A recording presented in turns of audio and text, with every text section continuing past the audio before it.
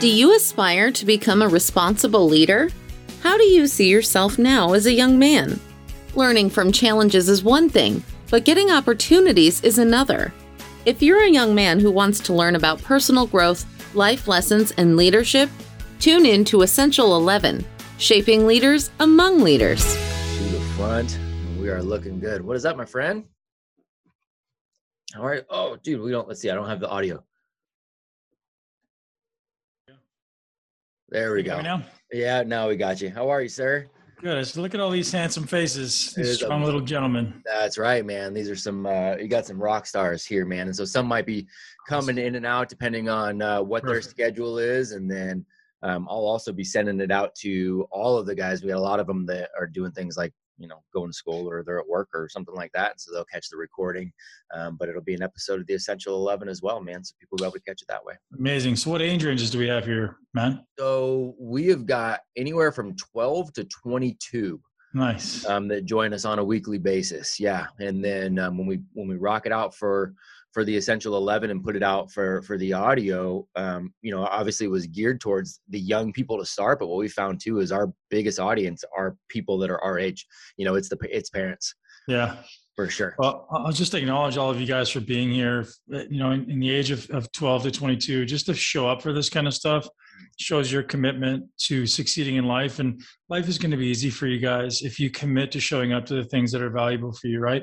It's not always the easy stuff, but it's the stuff that's valuable. So I want to acknowledge each and every one of you for showing up and giving your time to both myself and Matt. And we're going to do our best to provide you guys some great insights so you can ultimately navigate your way through the challenging times. That's for all of us. Yeah, for all of us, it's challenging times. Oh, so grateful, man. So grateful for those words too, because that's exactly what it is. I was talking to Bedros a little bit yesterday, and just talking about the sheer amount of good human beings out there, like yourself, that are absolutely, like, we acknowledge that these times are weird, but we also acknowledge that the people that are putting that foot forward and not relying on hope as a strategy, but just going, hey, we're gonna be committed to moving the needle forward. I mean, and There's so many good folks out there, obviously yourself included. So very grateful for you taking the time, my friend. Thanks, Matt. Just guys, while I have your attention, I was having a great conversation with a gentleman yesterday by the name of Peter Crone. And I think it's important to acknowledge as a young man that everything that happens in our life is it was always subject to our interpretation, right? So anything that happens in your life is just an event, and then the meaning you put on it is what you carry with it. So I want you guys to all acknowledge that you have this opportunity in every single situation in life, whether in the moment it feels bad, whether it feels good, whether it feels happy, it feels sad, whatever it can be. You have the ability in any situation to decide what meaning you place on it. So the next time something comes up that feels a little fearful, it feels a little challenging for you, just stop and acknowledge there for a second. What meaning am I going to choose to put on this that I carry with me for the rest of my life? Am I going to choose to make this mean that, hey, this is an opportunity for me to get stronger? This is an obstacle that's hard for me, but I can get stronger. I can choose to make this feel good right now instead of bad. And again, as a young man, it's not always easy to be able to think that far ahead. But that's really the goal, right? Is to acknowledge anything that's in front of you as an opportunity to become better, to become stronger, to become more resilient. You guys all can do such amazing things with your life. So, and you will. But just the greatest piece of advice is, I think, that everything in front of you is subject to your interpretation. So no matter what story you have about the past, you can just acknowledge that every story is just a story and you can change it. And I went through that. The reason I tell all of you guys this, I had a very hard, quote unquote, hard childhood. And I went through a lot of stories. I had a lot of stories in my mind about people who mistreated me, things that were hard for me. And as soon as I started to accept those stories and I started to say, that's just a story. And everything, this is a quote, if you guys want to take this, I said, the only objective thing your parents ever gave you was life. And everything else was subject to your interpretation. So something to think about. I don't know if that resonates with any of you guys. That's awesome, man. I love that quote too. The only objective thing your parents gave you was life. Yeah, so true, man. It's powerful, that the understanding of that story and the fact that we give the meaning to it, we give the response to it. It's our response that that actually creates the next action step in the outcome, and it's kind of reminds me of that, you hear the stories all the time, and I know there's always memes floating around all this, but you have siblings, that are going off, and one is doing one thing and one is doing another, and one is doing great things, going out and changing the world, and is a great parent, or a very driven, motivated individual, and the other one is kind of down in the dumps. And you ask both of them, why are they the way they are, and they'll say, I had a rough childhood, or the alcoholic father, right? And it drives one to go be the opposite, and it drives the other to use it as an excuse and a crutch to just perpetuate the cycle. Yep, man, that's exactly what we talked about yesterday. The person you see who's the high-end executive making a couple $1,000,000 a year, driving the beautiful car, is driven by the exact same thing as the homeless person on the road who's consuming substances. Like, my life was really hard. I couldn't do it any other way. And they're driven by the exact same circumstance in their mind. They just respond differently to it. It's so true. Just say a different story around it. Are you familiar with the, because I know we're close to the same age. Are you familiar with the singer John Cicada? Do you remember? Of course, that? yeah. You remember that guy? Yeah. So I remember as a young kid too, and it's kind of funny because it came on, I've got it on my phone, this song, but he's got a song called I'm Free. And I remember as a young person when that came, I was probably 10 when that came out, but there's a line in the song where he says, I'm free. Things are only as important as I want them to be. Mm-hmm. And that resonated with me even as a young kid. It was that same kind of concept. It was just going, man, I get to provide the context for anything that happens. It's just as important as I want it to be. It means exactly what I want it to mean. And I can use that however I want to use that. It's powerful. Great. It's powerful. That's cool. So I'd love to go kind of start where you were like 12, 13, 14. What did that look like for you? And this way, we like to start with kind of the X-Men origin story, so to speak. And, can speak a little bit to kind of the journey in there, but what did life look like for you as this young man? So I'll even reverse a little bit before that and start talking around the age of 3 and 4. My parents split up, and my dad had the most explosive temper still to this day of anyone I've ever seen. Yeah. And he's never hit me. But when I would come home, my house would be upside down. He would be just shouting. He's locked me outside. I was 3 years old. He locked us outside in the snow. He'd lock us in the closets. Just not a good person. And, for me, I internalized that. So I stood there when he was screaming and yelling and breaking stuff, and I just shook.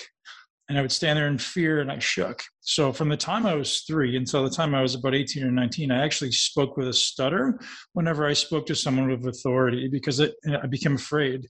So I associated this person of authority, whether it be a teacher, another parent, or a coach. I would become afraid. I didn't even know what was happening. I just thought something was wrong with me, and I would shake. This is all the way I was literally until university. Yeah. And so I thought there was something wrong with me. I was like, oh, something's wrong with my brain. It must be broken. I was told I had a learning disability, and that was due to the fact that I had a really poor diet when I was a kid. My house was this terrible, basically war zone where everyone's screaming and fighting, and everyone in my family is an alcoholic and overweight. So I grew up with a really hard story in my childhood, right? I grew up with a lot of challenges that I had to face, and school was very hard for me. It didn't come easily to me. I thought I was dumb, right? Every teacher from my first grade teacher told me I was dumb, and I believed that. And it's ironic now. And the reason I tell you guys this stuff is because if you look at, I was obese as a kid. I had a learning disability and a speech impediment. So obesity turned into me being a professional bodybuilder, staying on stage in my underwear and making a living in my underwear. Mm-hmm. My speech impediment, now I speak on stage in front of thousands, if not millions of people. And now I'm an online educator. I travel the world teaching people how to learn. So I've gone from someone who was told he was fat, dumb, and never would amount to anything, to doing the exact opposite. So I want all of you to acknowledge that no matter what the story is you tell yourself in the moment, you can turn it into a strength if you simply commit, right? It's one of these things like, hey, it's not hard. Life is not hard, right? You simply haven't done it enough yet. So as I say, my childhood was challenging. By the time I was 7 years old, I realized it was very different than my family. I lived with my grandparents, my mother and my uncle, and I realized it was very, very different. 7 years old. So I started doing everything by myself at 7 years old. I lived in a big city. I grew up in Toronto. I was riding the bus. I was riding the subway. I was going downtown by myself. I became a lone wolf. I was like, no matter what's going to happen, I'm going to do it myself. I said, hey, Mom, can I have $2 for the subway? Nope. Mom, hey, can you help me? Nope. I had no help, right? And so I became this lone soldier, this lone wolf who just said, hey, I'm going to do it all myself. Now, I'm not saying that because that's the way you should do it. That's that's all I knew. So all the way throughout my teenage years, I felt like I was very much alone. Everything I did, I wanted to do by myself. So that was part of my journey. And it was my strength during my youth, from the time I was 12 to probably 19. It was part of my strength, but it was also part of my limitation. So to become an effective, happy, fulfilled human, you want and you ultimately need great people in your life. You need great connection. And the only way you'll ever draw those people in is if you become one yourself. For me, I was always pushing people away. I thought people were coming to hurt me, right? I thought they were coming to be angry with me, to do bad things to me. So I would keep everyone else away. I was always the lone wolf. And it wasn't until I started to acknowledge that all I needed to do, the only thing in life I could control, was myself. So I just wanted to be the best version of myself for everyone around me. And I started to attract literally the greatest human beings. My network of people is just unbelievable. Like, you guys, one thing I'll acknowledge right now in myself is I look at my Rolodex in my phone of all the names in my phone. I'm just like, man, if your 12-year-old version of yourself could see this right now, this is so incredible. I've got my heroes, my mentors, my idols, all of them in my phone, because now I've become the type of man that offers value to them, right? I'm a great human being. I'm a smart human being. I provide value to them in some way. And even above all, just by being a great person, I provide value to their life. So I've gone from someone who thought I had to push everyone away to now realizing I literally have one of the best networks in the world, because I welcome great people into my life by being a great man myself. I love that. And that's what, again, that's been a journey, but I think that's an important lesson for you guys to start to acknowledge. It's a powerful lesson, and it all starts with those words you used. You commit. You become the thing you want to attract, right? And it's the commitment part of it, and that's the hard. I think for me as an educator, and when I say educator, I mean obviously building the schools that I build, but working with the adults that I work with too, whether it's through parenting, whether it's through working with the organizations that I got to speak to and coach for. It's the commitment. People can get really, really fired up, and it's kind of the whole church syndrome of really fired up on Sunday, and then that kind of fades, and then by Friday you're doing the same old, and you're just kind of waiting for somebody else to relight your fire on Sunday that then doesn't last, right? It's that lack of commitment and follow through and consistency that I think is a bigger struggle for people now. Do you think that's a bigger struggle for people now than it used to be? Is that kind of an old guy sentiment that's always kind of been around, like all these youngsters these days, or what do you kind of think? I think human nature is human nature, right? I think we're going to get distracted. Obviously now with social media and the abundance of telephones and media, and the distractions are plentiful. It's the idea of task switching, right? So when I look at a phone, even when I'm scrolling, I'm switching tasks. And so in the past, switching tasks may have required me like leave a room, or maybe for us it'd be like switch a channel. But the concept of like switching tasks. So if you guys pick up your phone and then you try to read a book, and then you talk to somebody, you're literally switching from task to task to task. Your brain does not do well switching tasks. So you end up going very, very, you don't go deep on anything. Right. So you want to learn to practice on staying on one task for an extended amount of time. So my commitment to myself and with my children, I have a son that's 9, a little younger than you guys, but we commit to reading at least 30 minutes a day. And that's like, we're singularly focused on this one thing, right? We commit to meditating together about 10, he does about 10 minutes. I tend to do a little bit longer, but it's just the idea of like, I'm going to commit to doing this single thing for an extended amount of time. And I'll tell you guys, if you're going to practice anything in your life, it sounds weird, but practice focus. Like the greatest skill that you'll have to develop in your life is the ability to focus. If I want to become a great athlete, focus. If I want to become a great businessman, focus. If I want to become a great, husband, focus. If I want to become a great friend, focus, right? All of these things require the singular necessity of like, I got to be able to focus, because I can't focus, I can't think, I can't problem solve, and then things become really hard. Yeah, that's really good advice. It's interesting. It reminded me of, one of the benefits of traveling and speaking to the organizations that I got to speak to is sometimes I'd be speaking for, potentially an association, or it would be a day-long event for a large corporation, and there would be multiple speakers. And so I had the benefit of learning from so many amazing people. I got to go give while I was there, but I got to sit in the audience a lot of times and listen to. And I wish I remember the name of the gentleman. He wasn't anybody that anybody would necessarily know by name at this point, but his whole talk was on multitasking and the fact that we can't. Right. And he actually went into kind of the kind of the neurological aspect of that, and was talking about how we're actually toggling back and forth, and how we don't actually do that very well. But that's what multitasking is. You're actually having to focus and then switch it and then switch it and then switch it.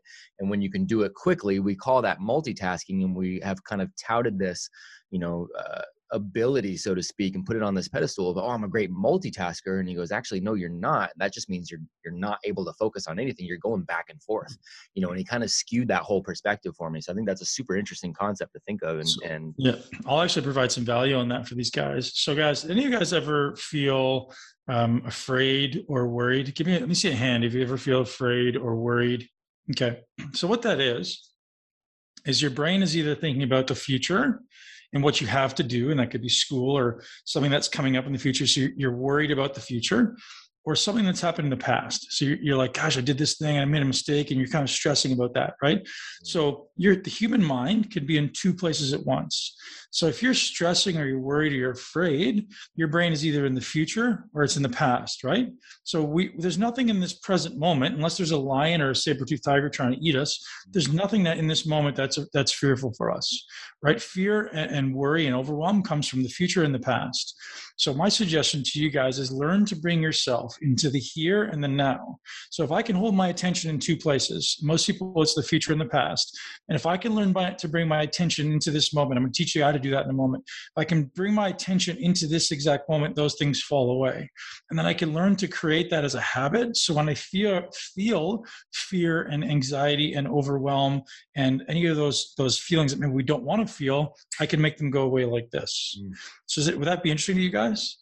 So here's what I want you guys to do. You guys are all sitting down. I want you to you can leave your eyes open. You can close your eyes. Closing your eyes sometimes a little bit easier, but I'm not attached to it. All I want you to do is feel the way that your bum feels making contact with the seat. So I literally want you to kind of bring your attention to the way the butt feels against the seat. Some of you guys look like you have your arms on your desk. So I want you to think about then, what do your arms feel like against your desk? And maybe what do your feet feel like against the floor? And maybe you can think of all three of those things at once. So if you could think of all, like the way your arms feel against the desk, the way your butt feels against the floor, the way your feet feel against the floor, feel what that feels like. See if you can feel it all at once. Now I want you to feel what it feels like to breathe. Can you feel the rising and falling of your tummy or your abdomen? So if you're having a hard time doing this, try closing your eyes. Can you just feel the abdomen just kind of rising and falling? So see if you can feel all four of those things at once. See if you can feel your feet, your butt, your arms, and your breathing all at once. So all we've done there, guys, is we brought our attention inside of our body, right? So instead of having our attention outside of our body, we're bringing it inside of our body. That may have been challenging for you guys because that's the first time you do it, right? If I said, hey, let's learn how to speak Chinese, the first time I teach you a word, it's going to be hard. But if you do that just a little bit every day, 2 minutes, you guys just did 60 seconds there, right? If you do that for 60 seconds every day, as soon as you're able to do that, it's a switch that brings my attention out of the future and the past and brings it into the present moment. By focusing on what's happening inside of your body, you guys just brought your attention into this present moment. It's called interoception, our ability to pay attention to the inside of our body. Okay, so that's one thing. And then we could pay attention to all the things happening around us. So let's do this together now, guys. So I'll be close your eyes. And all I want you to do is listen to the sound of my voice and listen to any other sounds that happen to be in the background of your room. They could be cars going by. It could be wind. It could be the general buzz of the house or the lights. Just acknowledge and just try to hear really quietly, really, really precisely, right? So you're going to start hearing like there's a bird outside chirping right now.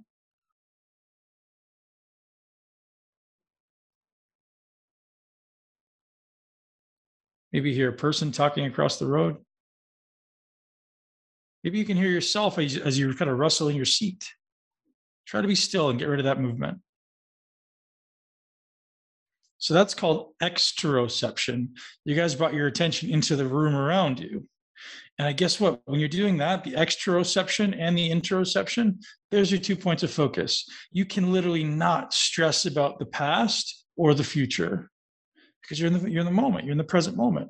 So if any of you guys want to be an athlete, if any of you guys want to be a business person, if any of you guys want to be really anything you want in life, the ability to focus and bring your attention inside of your body and outside of your body is a superpower. I promise you. The reason people succeed is their ability to get themselves present in this moment and focus on a singular task. So hopefully that was useful for you guys. I'm going to get super selfish here for just a second too. So even in that right there, like I, as you kind of gave the directive of just kind of feel like what your butt looks, feels like on the chair, and where your feet on the ground, your arms and where they're kind of laying.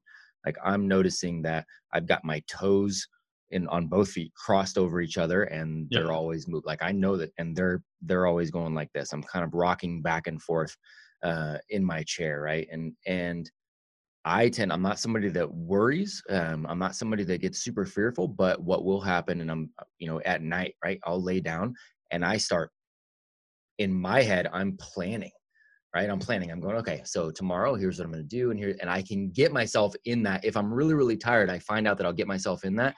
And if I really pay attention to it, I'm usually like, my feet are kind of rocking back. I'm laying in bed, right? I'm supposed to be going to sleep. My feet are kind of going back and forth, and I'm doing so, like, even bringing myself into that moment. I'm not doing any good by trying to solve all the world's problems, at night when I could be getting some rest. Right. But I think that something like that is so the ability to turn it on and the ability to turn it off at will. Bingo. Right. So guys, so you know what you just did there, I want to tell each and every one of you guys what you just did there. What I kind of didn't tell you you're doing is you're doing a meditation. Mm-hmm. Right. That's what meditation is. We just did a 60-second interoception meditation, a 60-second exteroception meditation. Right. It doesn't have to be called anything other than I'm just bringing my focus onto something specific. So when you bring your attention inside or outside of your body, you start paying attention to the way things feel. Mm-hmm. So what you can then do is if you feel like Matt is saying, he's feeling tense or he's feeling motion, I can choose to let that go. Yep. Right. I can choose to just go and let all of that go away. Yep. So with mental stress also comes physical stress. So guys, what does it feel like in your body? Let me ask all of you guys this question. I want you to show me what this looks like you're playing charades. I want you to show me what it looks like if somebody right behind you walks in your room with a lion. What's that going to feel like in your body? What does it feel look like in your body to be afraid? Right. Feel all the muscle tone, right? Or your hands go up or you run, right? So do you feel how your muscles get tense? Stress causes muscular tension, right? Mental stress and fear causes your body to tighten up. And guess what happens if I do the opposite, if I relax? Guess what happens to my mind? Your mind follows suit. So if my brain gets tense, my brain gets stressed, I tighten up. If my body relaxes, so does my mind. And then I can have a sharp mind. Here's a great thing for you guys to remember. I advocate learning how to become a warrior and a monk. What's the difference between a warrior and a monk? A warrior is always ready to go. A warrior is always ready to act, to run, to engage. A monk is relaxed. A monk is completely calm. So we want to be able to access the warrior that exists in you and the monk that also exists in you. So these two different states of arousal. Do you know how we access that? Through the breath. One single breath, right? Through our body. Our body can learn to embody a warrior, boom, or a monk. And I think the superpower is what you mentioned too. It's the ability to oscillate back and forth and control how quickly you can go back and forth. A single breath. Yeah. Right? It's that. I know you and I, when we got to talk last week, we talked about briefly about the alter ego effect, Todd Herman. Yep. And, really, and part of this program for these young men, they got 12 months and every month is a new challenge, a new project, and they have an alter ego project that they end up taking on about halfway through where they're, developing their various personas. They're developing the warrior, they're developing their monk, and then it's the practice of oscillating back and forth. And I think that's a powerful example of how to get back and forth between those two, depending on what the situation is. So cool, man. You talked about that kind of that lone wolf and that the kind of the resilience that you built up from being kind of that young man who, didn't necessarily have any help. And yeah, you're talking about how that also ends up being a weakness, because you do need to be able to get the right people. But there is a resilience that also gets built for a young person by taking on some of these things and not getting the 8th place trophy for it. Not saying don't have great people around you, but having to take on some of that responsibility. How do you bring that into kind of your current parenting too? How are you looking at building resilience for, as a parent? Well, I think for me, it's unconditional acceptance of what is. So with my children, and again, I'll speak to you guys that like it's a similar situation. It's like if my son, does poorly in a hockey game, he's a hockey player, or does exceptionally well, I don't love him anymore. I don't love him any less. Yep. It's just acceptance of who he is and what he is. And then we just do a reflection. And I suggest all of you guys do this. So you love who you are. Let me ask you this. If you do poorly in a math test, does that reflect on who you are? Or is it about just what you did? Can you guys see in your mind the difference between what I do and who I am? So if I'm I'm a 40-year-old man, I'm an ex-bodybuilder, I'm a current businessman, I'm a dad, right? I play a lot of roles. That's who I am. If I do something stupid today and I regret it, and I'm like, oh man, I backed my car into the tree. I'm like, oh, I'm an idiot. No, I did something wrong. That doesn't make me a bad person. It doesn't make me an idiot. It just means I did something wrong. Can you guys differentiate with that? So I want you guys all to acknowledge who you are is an amazing gift to the world, right? You're an amazing, amazing human.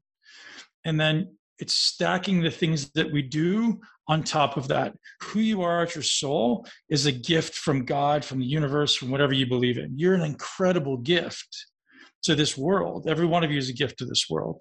Now, you can choose to step up and do more things with this gift, or you can choose to not and do less things with the gift. That's the only difference in life. How much are you going to do to express the gift that every one of you has? Everyone. There's no doubt that every one of you has this gift. And it's like, okay, the things that I do stack on top of that. Now I can do really dumb things. I can do things that I regret. I can make a lot of bad decisions. That doesn't make me a bad person. That just means I did something wrong, and then I know how to change it. We all do dumb things. I do dumb things every day, and it doesn't make me a bad person. I just decide, I learn now to not ever do that again, right? Life is so simple. It's this constant flux between one of two things. It's either I'm making the right decision or the wrong decision. That's it. Either I'm growing or I'm not. That's it, right? In every situation in life, when it's like, hey, should I study for math or should I not study for math? You know the right thing you should do. You should study for math. Doesn't mean you always choose to do it, right? So that's life is about just kind of fluxing or flexing between these two positions. Yep. Do the right thing or not the right thing. I love that. And we don't always choose the right path, but the more often you choose the right path, the easier life gets. Right. The more often you choose the wrong path, the harder life gets. The harder it gets. And and I love what you said too, because more often than not, we do know what the right thing to do. My friend, Erwan LaCour. Yeah. Oh, he's awesome, man. I love that guy. Erwan's great, man. And that's one of the things he always says is just, you know what to do. You know what to do. Like more often than not, we know exactly what we are supposed to be doing. But we're perceiving it as like, this is going to be hard, or this is going to be, I'm afraid of this, or it's going to be a lot of work. And we try to avoid it. Yep. But if you just take bite-sized chunks and do little bits every day, it becomes so easy. Here's the thing I always say with my son. My son's in the 4th grade. I go, hey, buddy, if we decided that next year when you go into school, instead of going to 5th, 6th, and 7th, we're just going to dump you straight into 8th grade. How would you feel about that? Like, that'd be too much. I wouldn't know how to do it. Right. Why? Because you didn't do things every day to prepare. Whereas if we just do a little bit every day, so we put you through 5th grade and then 6th grade and then 7th grade. If we just do that little bit every day, you get to 8th grade, it's like, man, I know what I'm doing because we're doing a little thing every day, right? Yeah. So we learn to just take really small steps. And then eventually to get to 8th grade, that's no big deal. But now we get to 8th grade, it's easy. It's easy. Right? But if we miss the steps along the way, because we take a few weeks off, we don't do our schoolwork, all of a sudden we get to 7th and 8th grade and we're like, what? I don't know how to do this. Yeah, you don't know how to do it because you didn't pay attention to the last. So it's not hard. It's like trying to climb a mountain without doing one step at a time, right? You got to just take one step at a time. Yep, that's exactly it, man. People, we get a lot from the educational side of there's still obviously a giant focus on academia for a lot of people, and there are academic standards that obviously some, the kids should strive to attain. It's not as much as people believe they need, but besides the point. Parents ask, okay, what about, I got my kids, going to go to college for this. They're going to go pre-med. We need college. Okay, great. Sounds good. They really need to get through calculus. Okay, great. So do I get a tutor? Do I jump on? Like, nope. If we are starting early, one of the things we found is it's just 30 minutes a day. If that young person does 30 minutes a day, starting 6, 7 years old, 30 minutes a day for 5 days a week, roughly 8, 9 months out of the year, they will far and away exceed going through calculus level math by the time they're a graduated senior. Like, it's far and away. And if somebody struggles with math a little bit naturally, then it might be 40 minutes a day. And if somebody is really kind of gifted and really thinks that way, it might only be 20 minutes a day. But the key is just that little tiny consistency every single day.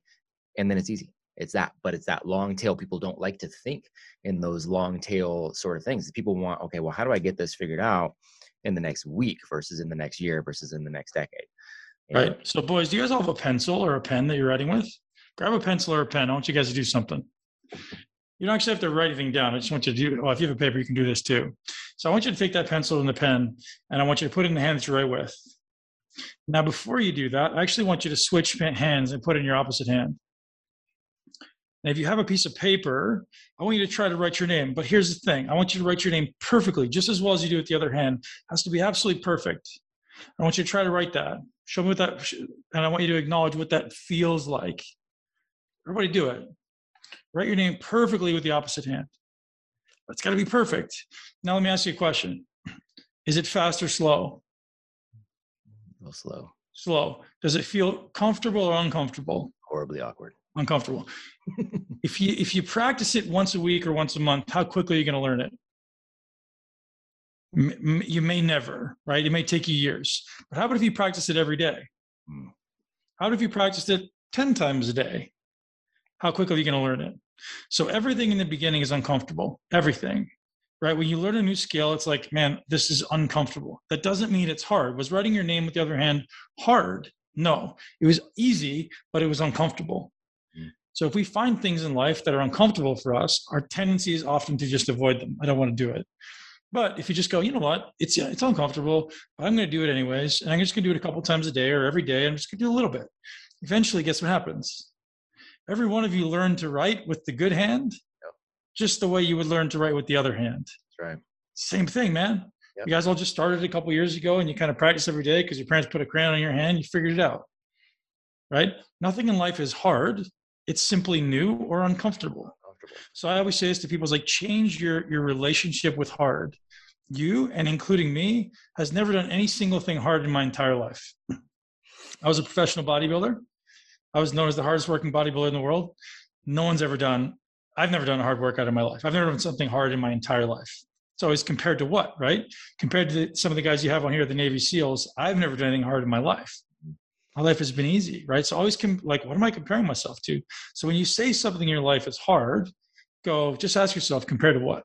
Compared to who, right? What if you're running a marathon? What if you're running a 100-mile marathon? And then if there's a guy named James, James Lawrence, Matt, the guy who just did 100 Ironman distance marathon, or Ironman distance triathlons in 100 days. Yeah, Iron Cowboy. Yeah. Compared to what, right? Like, I've never done anything hard in my life. Totally. My life is like sunshine and rainbows compared to those guys, man. Yeah, that is that perspective. Gosh, I love that. Did you take that same perspective? Because you said you kind of grew up and you had this sort of fear around anybody with authority, right? And anybody that had the perception of they had authority in your life, it became kind of this fearful situation. When did you kind of switch that and go, wait a second, I'm kind of attributing a different story to this.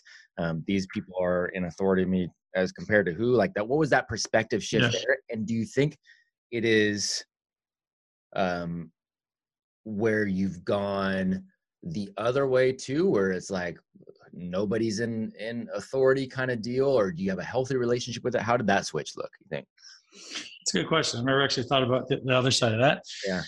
So when I was 15 years old, guys, I started pursuing bodybuilding. I became a professional bodybuilder by the time I was 25. And so I put on a lot of muscle, right? I was a very, very large muscular bodybuilder. If you guys look it up, you'll see I was one of the largest humans on the planet. And at that point, fear goes away, right? I'm like, yeah, not really afraid of anybody. So I remember the day that I was no longer afraid of my dad. I remember the day like it was yesterday. Yeah. He was, effectively trying to be aggressive with my mother. And I stood in front of him and I was like, you should probably stop that. You're not going to like how it ends. And I just confidently was able to say, like, hey, man, I'm not going to hit you. But if you try to do something to my mom, you're not going to like how this ends. And at that point, all that fear kind of melted away. And again, did I need to go through the physical growth, like actually physically building my body? Maybe, right? I know a lot of guys are doing jiu-jitsu, a lot of guys doing Muay Thai, a lot of physical things just to build up that confidence to know that if someone's coming at you, like, man, you could try, but this isn't going to end well for you. You should probably rethink this. Yep. Right. So that was a big part of it for me. And the other thing was just learning to control my physiology, right? When I say my physiology, guys, it's my breathing, my muscle tone. Learning how to control that gave me greater control over my mind, right? So when I was young, I had a hot temper. I wasn't very good at school. All the way into my 20s, I was very, very distracted. Didn't have a very good ability to learn. My ability to retain information was terrible. All the way into my mid 20s, because of all these things that I brought with me from my childhood. And when I finally learned to control my body and my breath, the ability to retain and acquire information was like this. It was literally, as soon as I learned to love and respect my body, my ability to learn and acquire new knowledge was like that. So fast. So it's kind of taking away the fear and the overwhelm, you know? Yep. Absolutely. I love that story too. And your story too, early on, very much resonates with kind of our upbringing. And as you're telling that story of just kind of remembering that time when you switched and you were, no longer afraid of your dad, I have a very clear memory of it wasn't the exact same scenario, but it was a very similar kind of scenario, where it was just, okay, I am no longer afraid of this. And there was actually a little bit of a playful wrestling sort of that kind of took place. And and I remember it very clearly in his kitchen, in his house, and me kind of putting him in, I'd started doing jiu-jitsu at that time and had history of kickboxing, and I kind of put him in a position and he had to kind of, give that tap. And I remember him coming up and looking at me, and it was almost like this physiological transitioning of the guard where he looked and it was like, oh, okay, I no longer have that power but the mental side of that. Yeah. Right. The physical started, but it was the mental side of that shift, and the mental that grows out of the physical. I think for a young man, that's something we talk about all the time. And that's why, that physical component is so dang important. Yeah. I also want to acknowledge one thing before we open to questions is I want to say that I love my dad. I have no hard feelings and anger toward him. For sure. So here's why, guys. Human beings are only able to do the best they can, Yep. right? So let me ask you guys, this is always the analogy, is how well do you speak Chinese, right? Most of you guys are like, I don't speak Chinese. If you do, maybe you will, but most guys, I don't speak Chinese. Well, why not? Well, I've never learned, right? But if you wanted to learn, you could. That's the thing that's happening sometimes with your parents is we put our parents on a pedestal and we assume they know everything, right? Our parents are so smart, they have stuff figured out. They're supposed to treat me this way. They don't understand a lot of things that are going on in your mind or in what you need to thrive as a human. Sometimes parents just don't get it, guys.